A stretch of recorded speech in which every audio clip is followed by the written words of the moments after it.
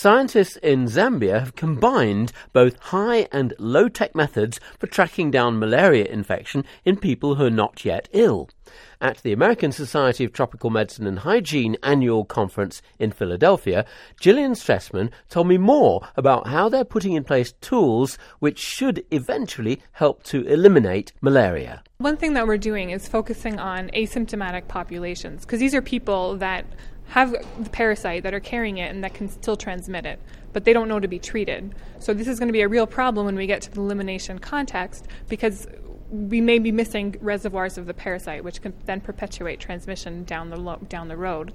So what we're doing is using symptomatic cases during a season where transmission is very, very low, using a system of cell phone communication with health facilities in the area to target where, all of a sudden flag us when there's cases that come up, then we follow them up to where they live and then test the people they stay with as a way to target potential reservoirs of asymptomatic infection. And this has all happened in Zambia, and rivers are very important.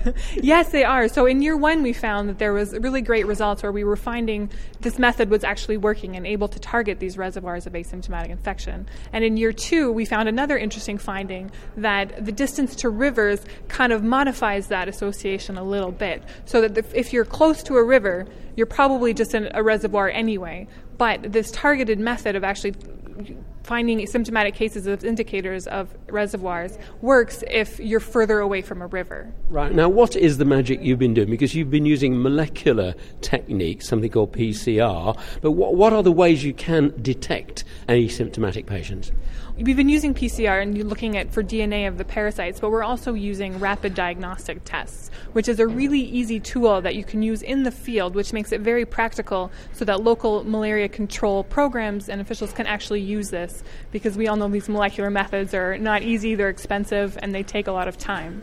So these rapid tests, you go into the field, you test somebody on the spot, and you have the results within 20 minutes. And then you can treat people if they're positive. And they are not perfect, but they will detect asymptomatic infections. Now, from the study in Zambia, what have you learned that could be a practical help when you're trying to eliminate malaria in any situation where it's already fairly low?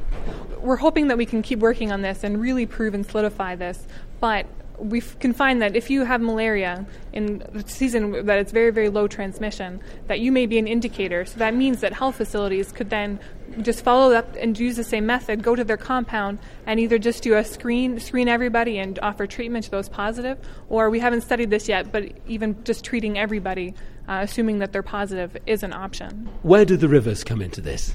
Well, the rivers, like I said, it could be a really easy way to target. So we've shown that through this study and then another one that was done earlier this year, that if you live within, let's say, either 1 kilometer or 3 kilometers of certain sizes of rivers, you may be an asymptomatic carrier. You're more likely to be an asymptomatic carrier. So this could, again, turn into a very practical strategy where national malaria control programs could go in, screen and treat everybody by a river, and then those living outside the river, you can do this more focal screening and treatment using these index cases. So from your research in Zambia, do you think that it's likely that by using these different techniques for detecting people who have malaria but aren't showing symptoms will actually help you to eliminate the disease?